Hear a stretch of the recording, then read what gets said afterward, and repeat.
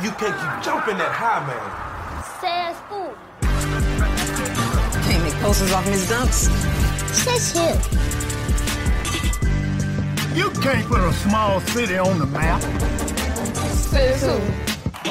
You can win a title. Says who? Yeah, says who? People are saying you can't keep this up. Says who?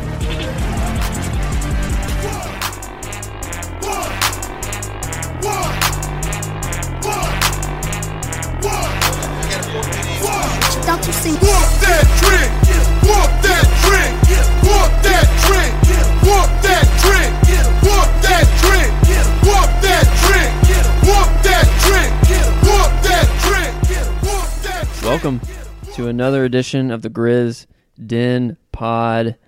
Ty Smith Sr. is out hunting in Kansas, so it's just Brantley and I today. Brantley, welcome to the pod. Ty's not dialing in from the deer stand? He made an excuse about service, and I'm not buying it. Yeah, that's personally. so lame. It's just because he hasn't done his deep analytics. That's right.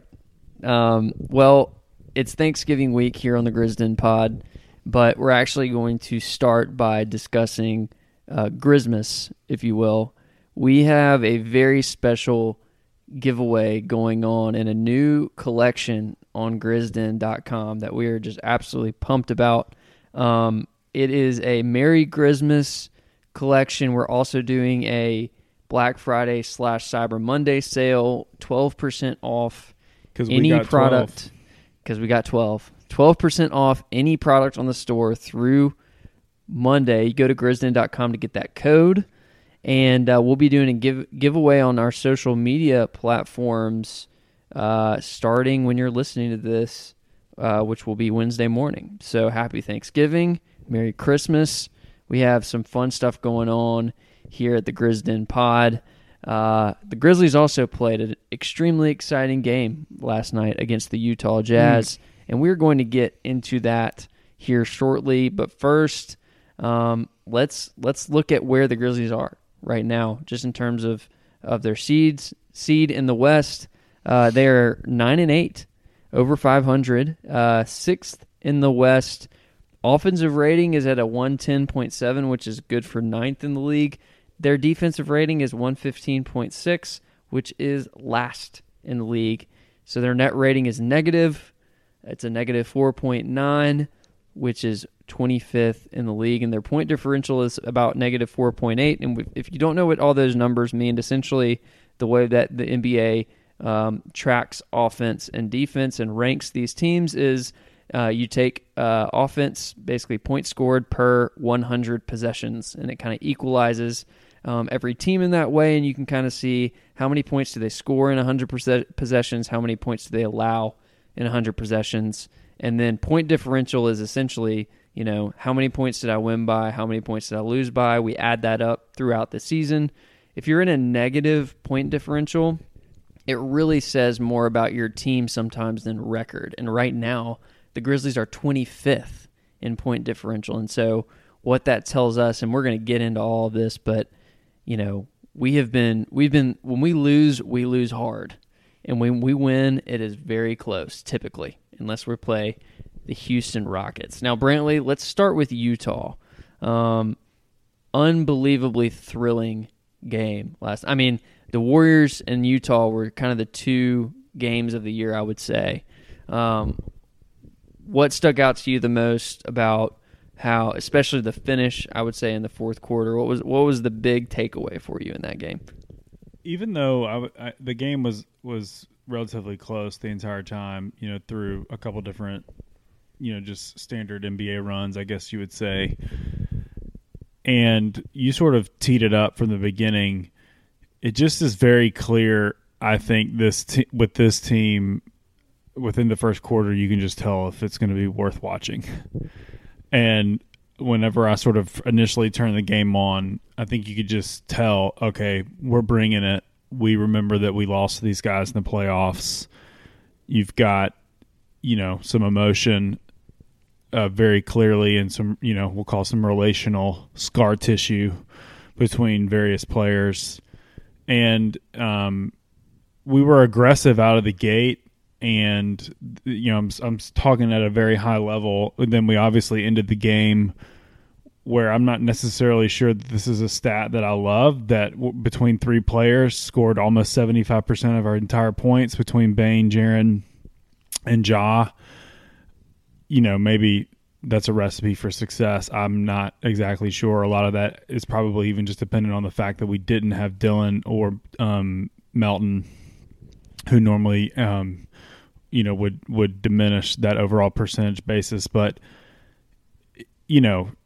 for the young core to come out on the road to get a W like that in the way that they did, and just I'm sure we'll go into Tripp here in just a second and really dive into sort of the slow start that he had even outside of the arc in that game and him just sort of sticking with it.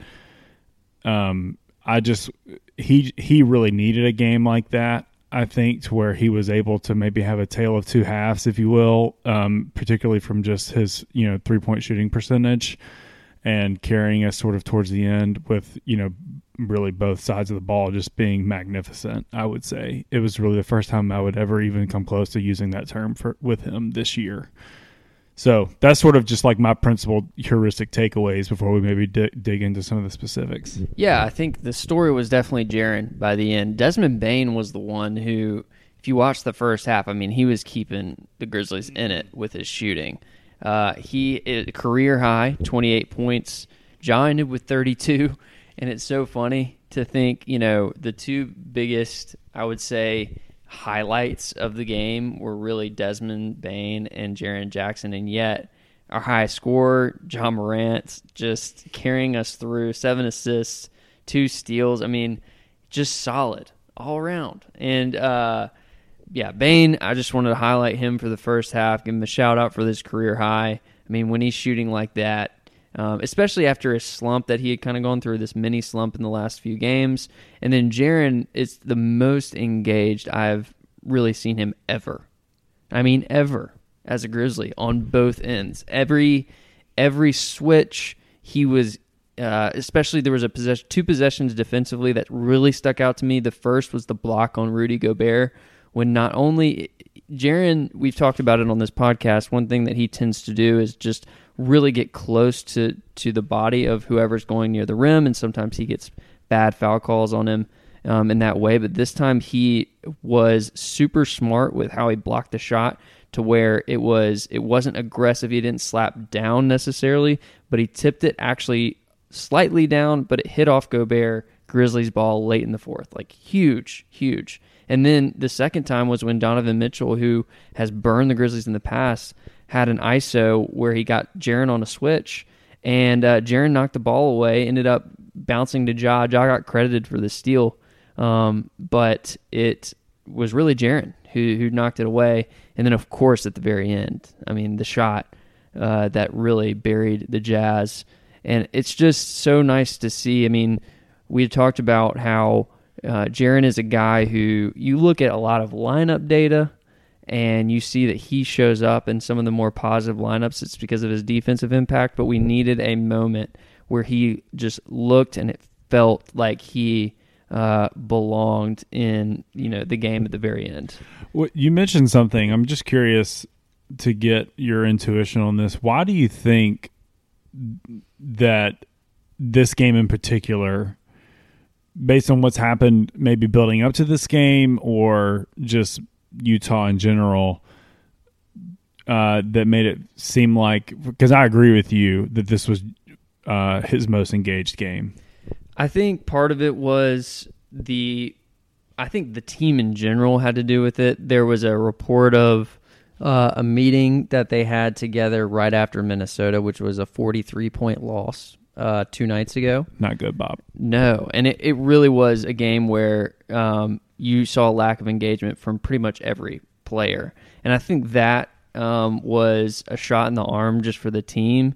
And then just with, I think Jaren too, ironically enough, his 2 best defensive performances, I would say, this season, one have come from against Nikola Jokic, former MVP of last year, and last night against Rudy Gobert. So it's almost as if you can see a little bit of Marc Gasol, where he gets up for the big games, and especially, I mean, you see too, I think it has to do with his minutes. And anytime that he plays below 30 minutes, you'll see that correlate to the result. And last night, Taylor Jenkins played him above 30 minutes because if you're a 3-point shooter, just think about it. I mean, if you go, let's say 0 for your first 5, that doesn't mean that you're 1 for 5. It doesn't mean that you're going to continue that percentage. It's more of a volume game, especially with these 3-point shooters who shoot a lot. So, I mean, that's part of it too, is just getting the minutes and getting the shots. They're going to fall for him. So that was my kind of feel of it. Do you know our record when Jaren plays 30 minutes or more? I don't know how many times it's happened, but I got to say it's probably like an 80% win. We're 6-1. Whew. With that one loss being to Charlotte. Yeah. And which that Charlotte was a weird game. It was a very weird game. That's super important for this team. I mean, it's not necessarily, I don't think it has to do all because of like fouls. I mean, he hasn't had a severe struggle with that. I think, I don't really know. I mean, that's a great question for Taylor Jenkins. I mean, you know that they're looking at this and they're seeing it, so it's almost as if. And I left out the Laker game, the Clippers game in that stat, by the way, when he played 29 minutes and 30 seconds, basically, which was another win. Well, there you go. So if you include that one, the next game against the Lakers, he played 27 minutes and all the way down. We have 2 wins. Yeah. I think, too, I mean, I'm interested in this, Brantley, just from your perspective. Jaren is one of the most polarizing players on the team, just in terms of, I feel like, the variability of fans' reaction on a game-to-game basis. Why is he different than other players? Let's say, so Bane is one that I feel like sort of has this unconditional sort of support from the fan base. He has this elite skill that we know is going to be there, and even when he struggles, I mean, I don't know. What do you think is the reason why Jaren is such this kind of high polarization type of figure for fans? Well, this is sort of obvious, I think, but I think it just starts because he is senior in the sense of having quote unquote one more year in the league than Ja, and he was drafted 4th. So there's a different expectation, I think, from a fan perspective, just intuitionally, that you sort of expect Tripp to be able to carry a team at times. And that has not been the case this year in any game except for last night, honestly. I mean, last night was the first time that I felt like at moments, I mean, Ja was playing spectacularly and Tripp was carrying us on both ends of the floor, and that's why we were able to best on the home court one of the best teams, a healthy team, by the way, a healthy Jazz team on the road with an unhealthy Grizz team. And, you know, I like to say, because this is not just my hypothesis, I believe this to be the case. Memphis is a basketball town where we know basketball here. That doesn't mean that necessarily by osmosis that I know basketball. But I think that the fans here get that, hey, this kid has talent and he was a 4th pick for a reason, and we want him, I would like to say, from a position of positivity to reach a ceiling here. And we've seen glimpses of it. We've seen moments where, hey, we think it could happen. We see why he could have this, and he, gets this sort of, I would say, romanticized term right now attached to him as being a unicorn. He hasn't demonstrated that consistently, although his stats, I think, show the vision for it. And I'll just sort of say, like, the stats behind this year, one of the things that I dug into, and look, points aren't necessarily the best way to look at this. There's lots, if someone who had more time and wanted to dig in on an advanced analytics basis, they would do better than this than just points. But I was basically saying, like, if you took the three categories of what's happened to us this year, where we've had, I would say, really bad losses versus just sort of regular losses and then our wins, what sort of happened? And I did that because, in my opinion, those bad losses, my initial intuition was like, well, our best player was probably having a down night. We needed someone else to step up. Did we get it? And who would it be coming from? Because thus far, we haven't had Dylan, which we can talk about that later, as I'm obviously a hater on him in the past, but we've needed him in some of those games to give us an emotional lift when that burden has solely been on Ja. And honestly, that has been Jaren's opportunity to pick it up. And what I would say is that if you look in those bad losses, and we're basically, Ja is scoring around 5 points less than his season average. So he's scoring there's 6 of those bad losses: Miami, Washington, Charlotte, Phoenix, New Orleans, Minnesota. And Ja had 2 games where he scored 11 points. He actually had a 32-point game, which was maybe his 4th or 5th highest of the year. But that whole averages out to where he's scoring around 20 points per game in those losses versus his 25 for the season. Jaren had a 4-point game in one of those nights against New Orleans. He had an 8-point game against Miami. He had a 12 and a 13 versus then 2 19s against Charlotte and Phoenix. And like, my point is with that whole emotion, I think it's sort of valid, meaning like, Ja's having an off night. Now, the whole team was too in a lot of those games. Like, it's not just Jaren's fault, but for a true number 4 overall pick, number 2, thinking that he could be the second best player, I think we would want him to step up and do something different, maybe have a better outing than what he historically did. And we were used to that in the grit and grind era. If Conley was having a bad night, well, hopefully Gasol would pick it up. Or if Zebo is having a down night, Conley would pick us back up. And maybe the averages, over time sort of hit their season-long trajectory, but we had nights where we would pick those things back up. And I would just say this, the last thing I was looking at in sort of that holistic average was Bane picking us up in those scenarios too, like where he was sort of thrust into being our 3rd overall scorer early in the season, where honestly, if you would put that on a 30th overall pick, you're sort of crazy. Yeah. And that's amazing that he's our 3rd overall. He's our 3rd best scorer.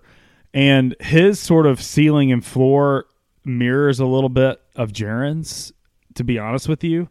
So I'm saying that because it was very interesting that like we have put the emotion from a fan perspective on Jaren. Honestly, the performance in those bad losses is just the same as Jaren's, but because I think the expectation is a little bit different. Bane's his 2nd year, and he wasn't a number 4 overall pick. He just has different expectations. I think the price tag too, when you add the contract in, it automatically gives, and I mentioned this in our last episode with Sean Coleman. I mean, once you have that anchoring for fans, it's like all of a sudden you have the leverage as a fan you need to then like put it back in the player's face when they don't perform, if you don't think they perform up to that contract. And so, and Jaren too, that's the thing is, the team is going to eventually ask him to do a whole lot. I mean, he has a big burden on him now from an expectation standpoint because he now, there's a lot of great bigs right now in the league that he's going to end up having the assignment at the end of 4th quarters to guard, and then expecting him to come down and also produce as the second, you could say leading offensive scorer. I mean, yeah, it's a big ask, and he came through last night, and you love to see the impact when he does, because it's just profound for this team. And did you catch when Brevin, towards the end of the Utah game, I can't remember the exact moment, I think it was in the 4th quarter, when Jaren hadn't really hit a number of his threes yet, but he took Gobert off the dribble from the top of the key, laid it in the bucket, I think put his patented sort of spin move on him going, from his left to his right, finished. And Brevin just hit it perfectly. It was like that's why you play him at the 5. Totally. We need him to do that. That aggressiveness. Because 5s cannot hang with that. He's got to have. That's what we want. Yeah. Anytime Jaren scores around the basket, That's what I personally am most excited to see, because we know he's going to shoot well from behind the arc. We know what he can bring on the defensive end. But that scoring around the basket, I mean, that's the third element which can bring him over the top, in my opinion. Yep. Okay, so we've talked a lot about Jaren and Utah in this first little bit, but let's look holistically at where the Grizzlies stand. They are fortunate this year to be in the Western Conference because right now, I believe, I might be mistaken, but they went essentially from like the 9th or 10th seed up to the 6th seed in just one night, based on one win and then some losses by other teams. So we're recording this on Tuesday night. So for those who are or have the updated standings in front of them, this will not mirror it exactly. But the Warriors are in first, 15-2. Suns second, 14-3. Jazz third, 11-6. It kind of feels like those are the three sure things. I don't know about you, if you have any others that you would put in that kind of group up at the top. But those are the three teams that I know what I'm going to get from them, especially in the regular season. Clippers, Mavericks, Grizzlies, Blazers, Nuggets, and Lakers, I feel like are kind of in their own group, which, I mean, that's a giant. That's a group of 6 teams where from night to night you could see basically the Grizzlies go from a 4 seed to a 9 seed. Yeah. Just if the ball bounces wrong in one matchup. And so the Timberwolves right now, they're reeling a little bit. I mean, they obviously got a big win against us the other night, but they've been super inconsistent. They're still really young apart from Karl-Anthony Towns. And then Thunder, Kings, Spurs, Pelicans, and Rockets are just kind of the bottom of the bottom. We thought the Kings might be a little bit better, but they just fired their coach. So are there any teams, I'll pose this question to you. Are there any teams in the Clippers, Mavericks, Grizzlies, Blazers, Nuggets, Lakers group that particularly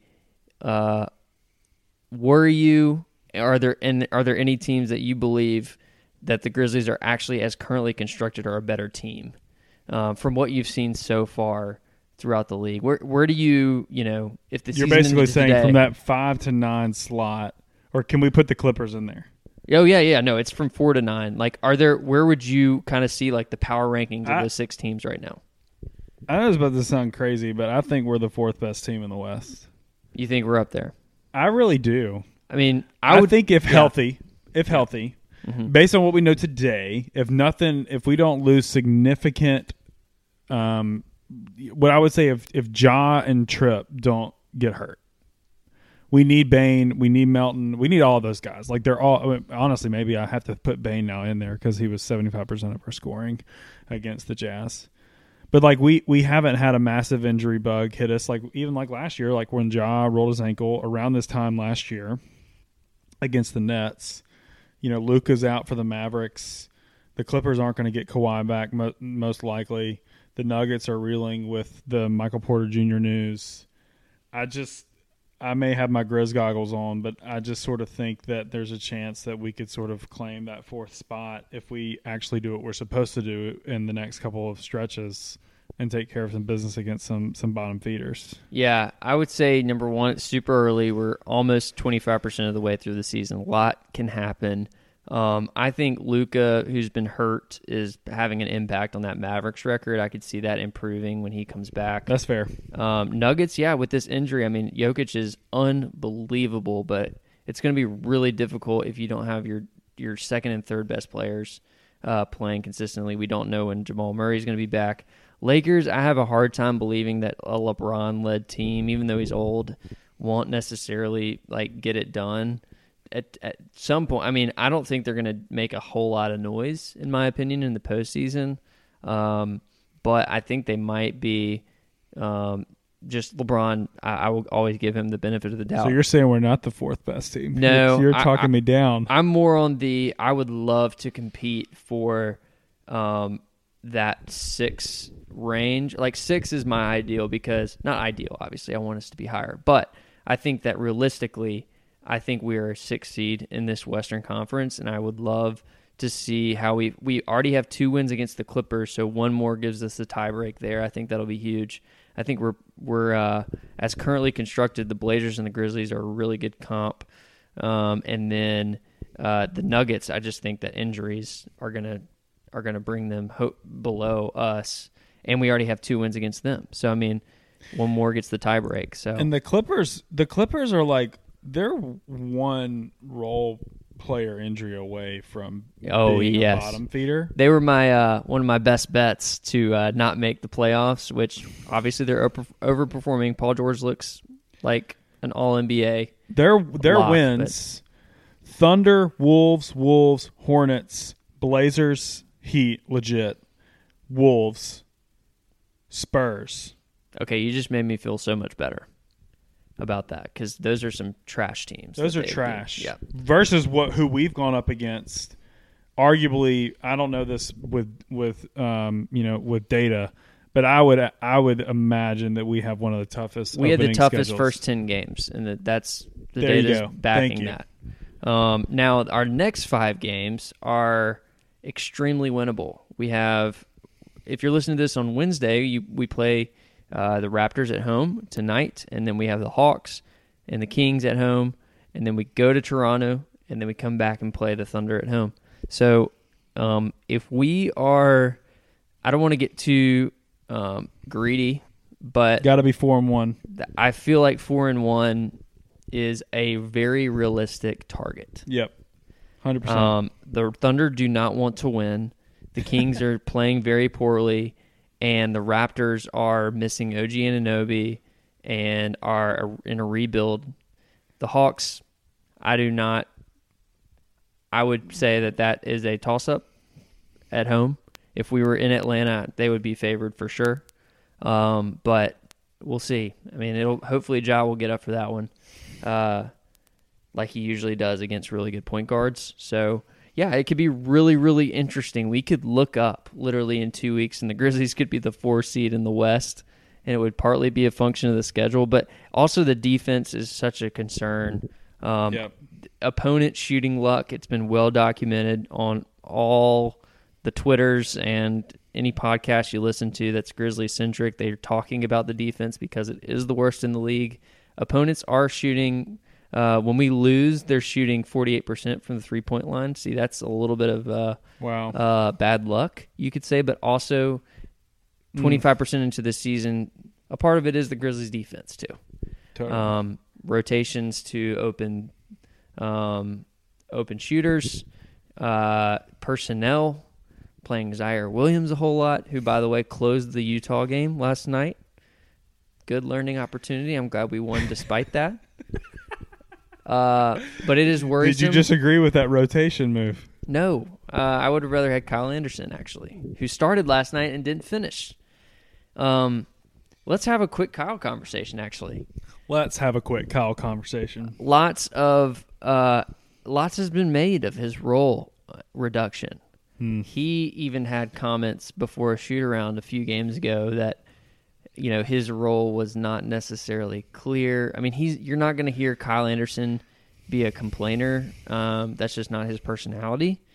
But it wasn't all positive, which if you've been following the Grizzlies since this new regime has been here and Ja has been here, there's not a lot that isn't positive that comes out. There's not a lot of internal strife that gets out, I guess you could say.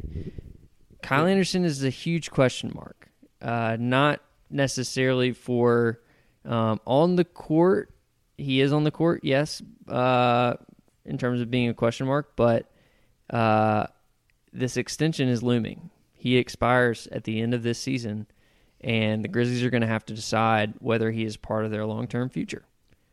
And so, as podcasters that cover the Grizzlies, we also have to think about this. So where we're currently sitting today, what are your thoughts in regards to Kyle and his fit with the team, both short and long term?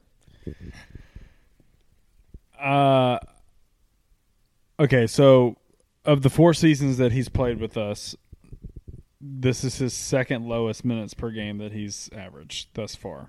So last season he had he took a lot of trips minutes and he averaged around 27 minutes per game.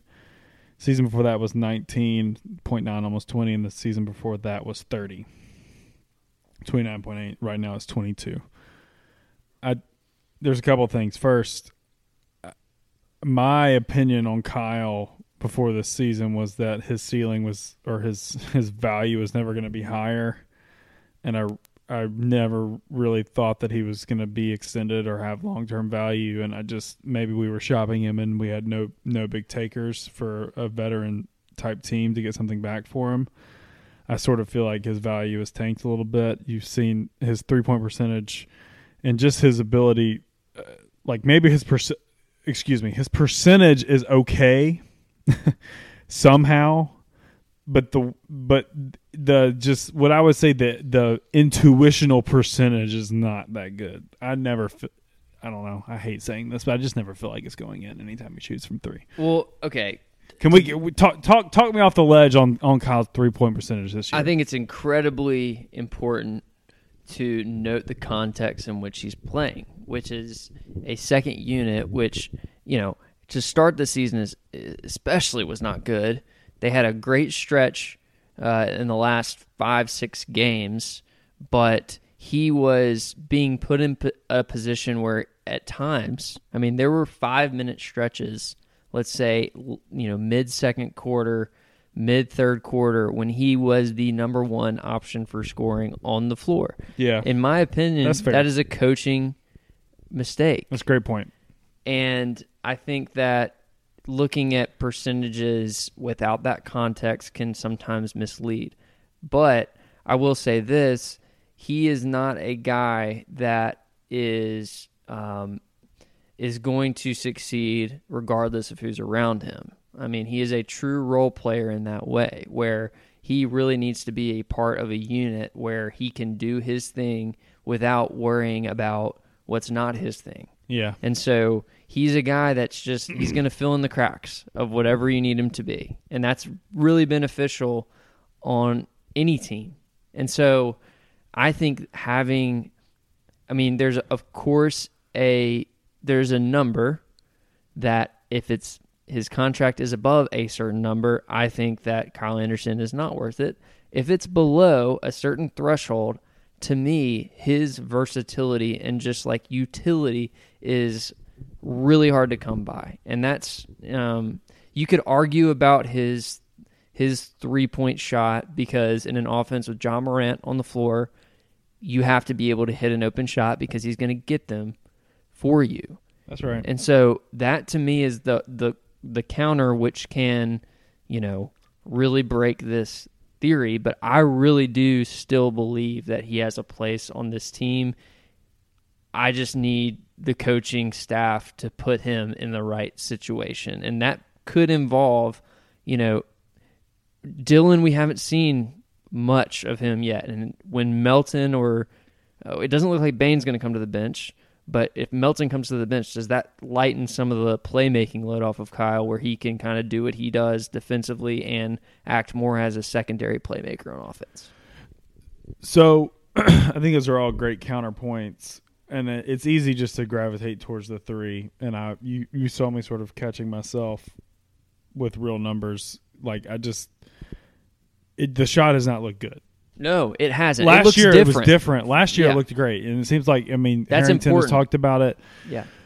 But the rotation piece, I think, is makes me want to ask you, what do you think is the best thing for the team and for Kyle together, for him starting at the 4 with Jaren at the 5? I think finishing games with that lineup would be best for sure. I don't necessarily believe that your starting unit has to feature that pairing necessarily. I think Jaren has to take a couple more steps physically, and Adams has been, regardless of some of the struggles he has had on both ends of the floor, I still think he's taking some of that mileage away, which is nice. But I think Kyle is a reliable finisher. So That's what I would say. It's just like the closing lineup. I love having Kyle Anderson in there at the 4 and Jaren at the 5. It's one of my favorite pairings. Yeah. That sort of also feels like the only pairing for Kyle to be super successful. That's the only chance. Because at least, I mean, what were the lineups last year, just thinking back to it for yourself, where you remember, like, this is where Kyle worked? Yeah, no, it was mainly in that lineup because you think about, for instance, Brandon Clark and Kyle are similar in the sense that they're both Kyle is kind of a tall, small forward. Brandon is a short power forward, and so they occupy that same physical space on the floor, but then they both need a stretch 5. They both need a shooter because it just gets way too clogged if you play, let's say, Kyle Anderson and like Xavier Tillman or Kyle Anderson and Steven Adams together. Like, that's just not a recipe for good spacing, and it ends up just kind of making your offense really inefficient. And so I think that's the key is putting him in a lineup with a shooter at the 5. We don't have a lot of those. We really only have one. And so I will concede that there's just not a ton of flexibility there, but I don't know. I mean, if I sat down and thought about it a little bit more, I could probably come up with a couple more. But yeah, that would be my scenario. And the other point that you made was with Zaire closing last night. Yeah. Instead of Kyle. I guess, in your opinion, do you think that that's the front office sort of and the coaching staff together saying, like, we've got to break the rust off of this kid this year in a season where we don't have a ton of expectations? Because, look, I look at this season, I just said that I think that our ceiling is the 4 seed. And where we're at as a franchise, that I think that could be huge if you get a 4 seed by some stretch. You have a couple other injuries. Like, what does that do to free agency in a year where we've got a bunch of cap coming up, confidence for young kids, building around the momentum of Ja, which we're about to get into, and sort of, a global big brand's commitment to a Memphis athlete. Those things, I think that stuff matters. You're continuing to see a trajectory moving up. And so in some argument, if Kyle is your quote-unquote better option and Zaire continually proves that he is a worse option, at some point you've got to move away from it to sort of reach your ceiling for this year, unless if you're sort of saying beginning of the season, we don't really care what our ceiling is this year. Yeah, exactly. And I think that's going to be the disconnect always, is between what the front office's vision for the team is and what we as fans kind of see, because I agree. I mean, there is a lot of great equity that you can build as a player if you have playoff minutes. I mean, there's nothing like playoff experience in your formation as a player. And I think there's a really interesting article that I would encourage everybody to check out by Kevin Pelton from ESPN. And he talked about, he did this huge analysis of the last however many years to where he compared rookies that were thrust into situations where they were playing a whole lot of minutes versus rookies who were kind of brought along more kind of like with minutes restrictions and just like slowly. And the yield from those that played a lot versus those that kind of were brought along slowly was just not that different. Wow. And so there was really interesting data behind, you do not have to necessarily, you can slow play this development, and the data is showing you that there is the same percentage chance that they'll end up in the same spot as if you were to, let's say, sacrifice. If Zaire Williams gets switched on to Donovan Mitchell instead of Jaren Jackson last night, it's the difference between winning and losing. Yeah, and so that's right. The risk there in playing him, I get it. I mean, it's a great point. That's exactly the point. That's the point. And so, night to night, the NBA is, you never know. I mean, you could have one tiny little coaching decision is the difference between wins and losses. So, I think that's important, and I don't necessarily. I would rather have Kyle Anderson in that spot when it comes to winning time. Now, if Zaire's 29 minutes from last night came in the, let's say most of, this end of the first quarter, a bunch of the second quarter, and some of the third quarter, I'm great. But winning time, I just love to see the guys out there who know how to do it. Yeah. So, okay, you made a great segue into our next big point, which was this Nike ad that just dropped. I mean, wait, what Nike ad? Believable. Sorry, bad joke. Says who? I mean, Yeah. it's going to be the title of this podcast for sure. The new Ja Morant. It's a 30-second spot all over social media today. I wouldn't be surprised if we saw it on a bunch of nationally televised games pretty soon. But yeah, Brantley, what was your reaction when you saw that ad today drop? Memphis, man.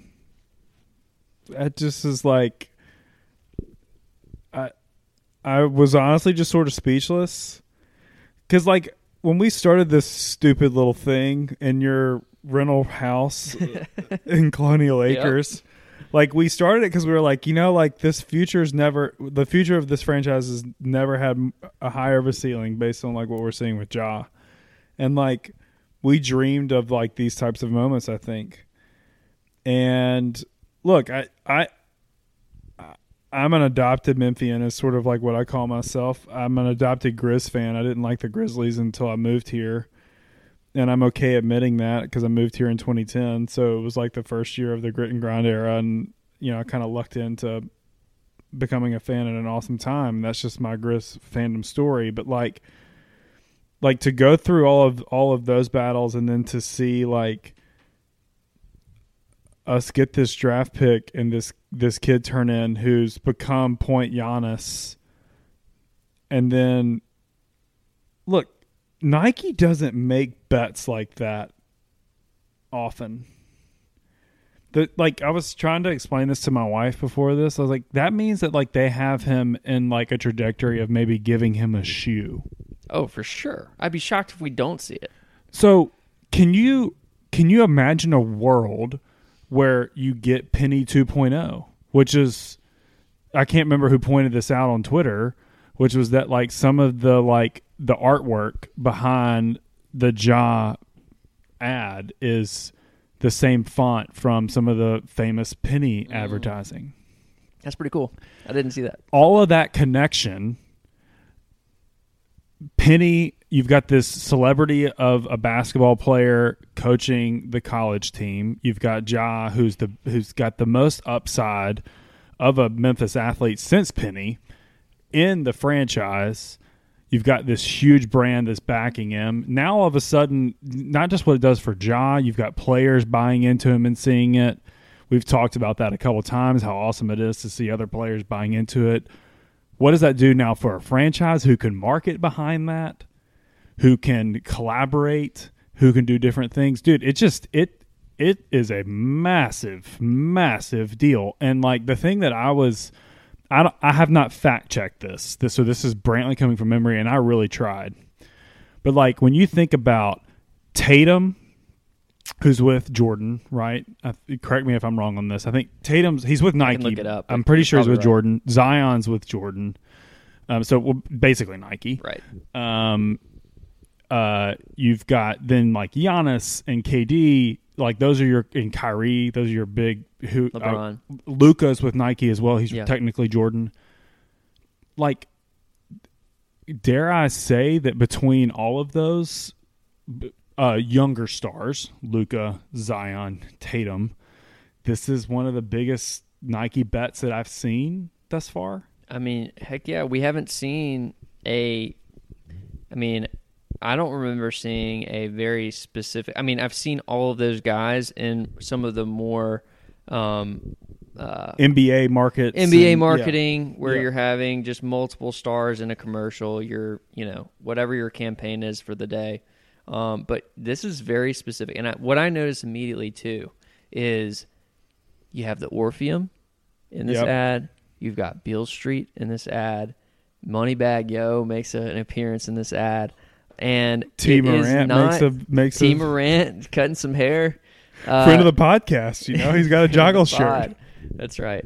He, but it's just the intentionality behind the location is the most encouraging, and it's just so fun. I mean, you start the season with this whole DraftKings just tweeting out where should John Morant go if he ever leaves Memphis, and then FanDuel coming back very smartly and saying, retweet if you think John Morant should stay in Memphis for life, and John Morant actually retweets it.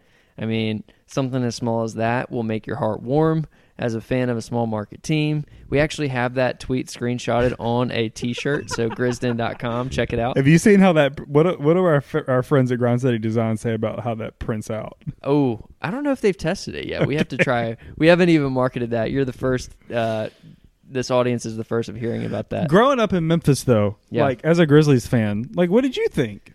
Oh, well, I just thought that there was the way in which we constructed the team.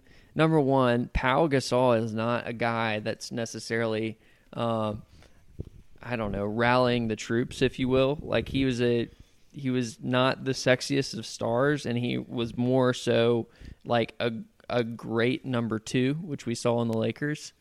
And then Rudy Gay gets drafted. He is a high-flying, athletic guy, but immediately you see like he's not on these teams that are winning a whole lot. He's putting up highlights, but he's not this guy who's going to win. And then you see the way that the Grit and Grind Grizzlies were cobbled together, and it kind of was this feel-good story because none of them were flash. None of them, which flash, too, is sometimes we get mad at some of the, like, I would say, like, the big market teams that might have a player with flash, but then you dig in and it's like, is he really helping you win? John Morant marries the two.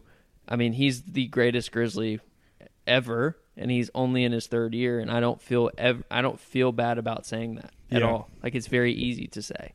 And so it's so weird. It's so weird seeing Memphis on the scene, and yet Ja makes it feel not weird. And it makes it feel just earned. Yeah, that's right. If anything. I mean, I think he's earned it. Yes, for sure. He's earned it. He's taken a step every year. And, like, I don't know. Like, we're a fan podcast, and we're not ashamed to say stuff like that. And, like, this is one of those moments where you're just, like, as a fan, you sit back, you watch the ad 45 times. Like, I've legit probably just watched it 15, so I'm going to exaggerate to 45.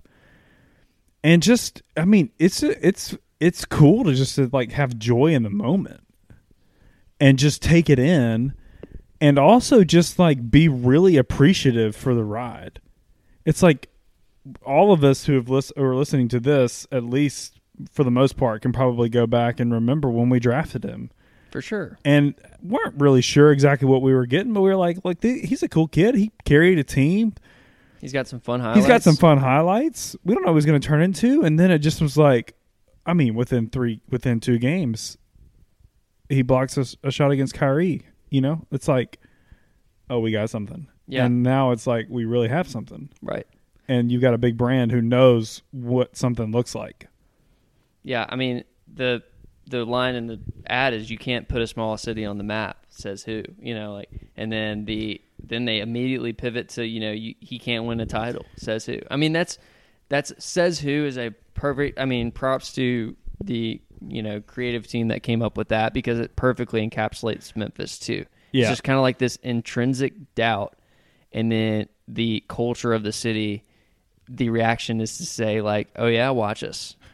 And the last thing I'm going to say on this is that we cannot underscore the importance of the Bucks winning this past year.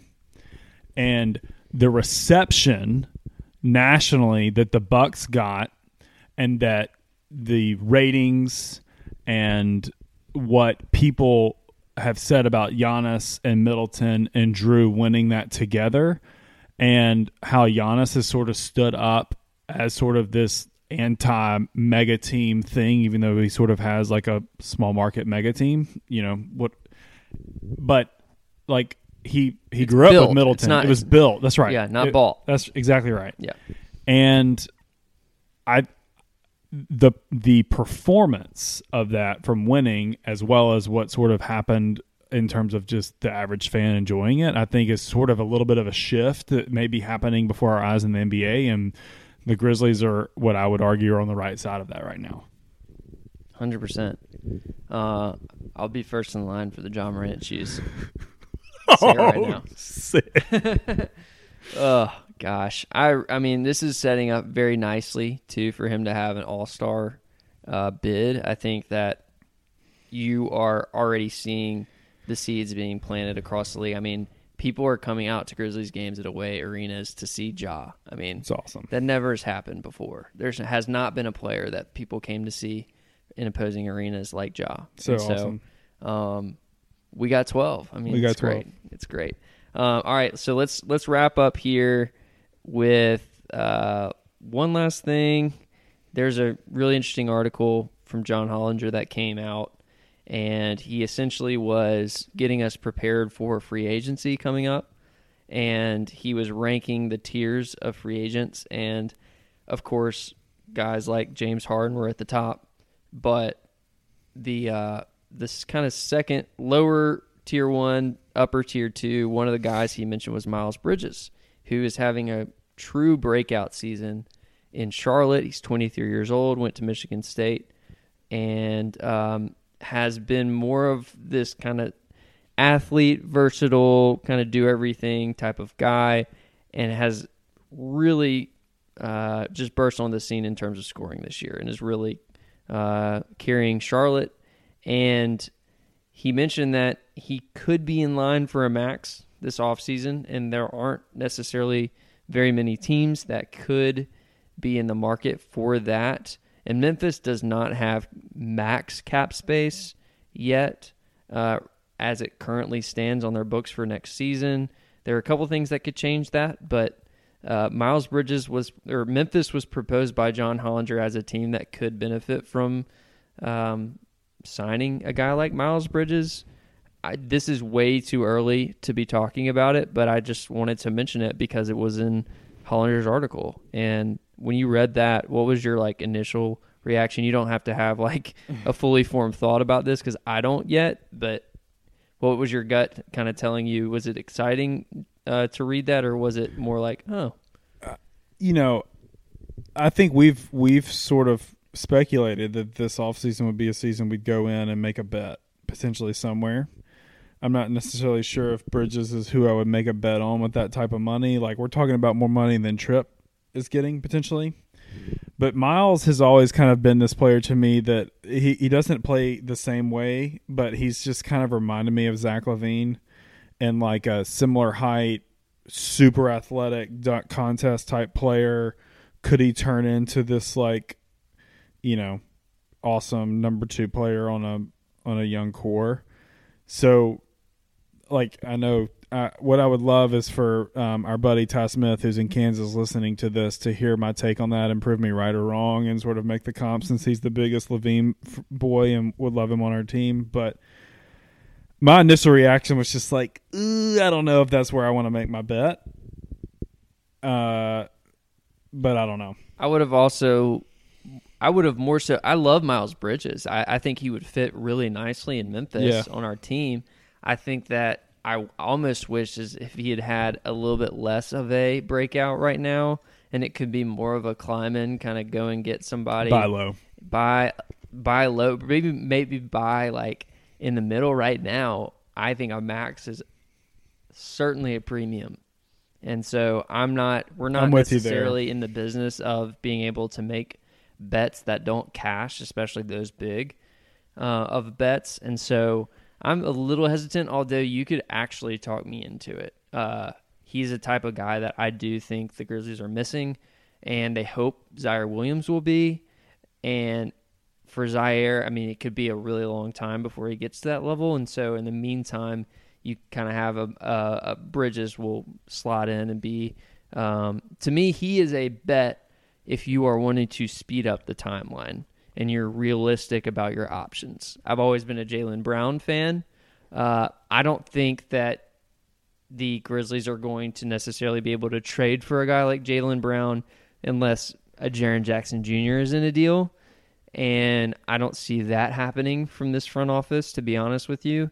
And especially after the Utah game. Especially after last night. They've probably scrapped all of their 5-year plans because of that game last night. But anyway, it'll be something interesting to monitor, and it's really important to keep track of these free agents, especially ones that you could see fitting really nicely in Memphis. So that was kind of a fun little read. And, I think we covered a lot of it. I mean, there's a million things you can talk about with the Grizzlies. Let's hope Dylan and DeAnthony are back soon. I think Dylan will be back before Melton. We could really use Dylan. Can I ask you one more question on the article? Just interrupt you. For sure. Do you, because I didn't read it, I just read what you sent us in our private message. That sounds sketchy, but it's just between me, Will, and Ty. Do you think that's Hollinger speculating, or do you think did it read like he sort of knows we might make a move? No, I think if you read and listen to enough Hollinger, if I wasn't a Grizzlies fan, I would think that he talks about the Grizzlies too much, and I think we still have a very special place in his heart. Even though it didn't necessarily end great for him, I think he was happy to go back into media, and so he kind of remembers those days fondly. I think he is always going to be putting large wings in a conversation with Memphis, regardless of who they are. And so I'm taking it with a slight grain of salt, but I mean, he's big enough to where he can't just say whatever he wants and not get criticized. And so I know that has a special consideration. He's really smart. So, I wasn't treating it as any sort of, it did not read as any reporting going on. It was more so him just informed speculation, or just like this could be more so just like hypothesis fit. Hypothesis, no speculation at all. Okay. I just think he really loves Memphis is kind of his fantasy team, I would say. That's fine. Yeah. Shout out Hollinger. Shout out Ty. And shout out to everybody listening to this. Thanks for hanging with us. Enter our giveaway. And if you don't want to wait for the end of that giveaway, which will be expiring on Cyber Monday, just head on over to Grizzden.com. We promise you will not be disappointed. Get your sweatshirts ordered in sooner rather than later so you can rock them at all of your Christmas parties coming up here soon. Happy Thanksgiving, Brantley.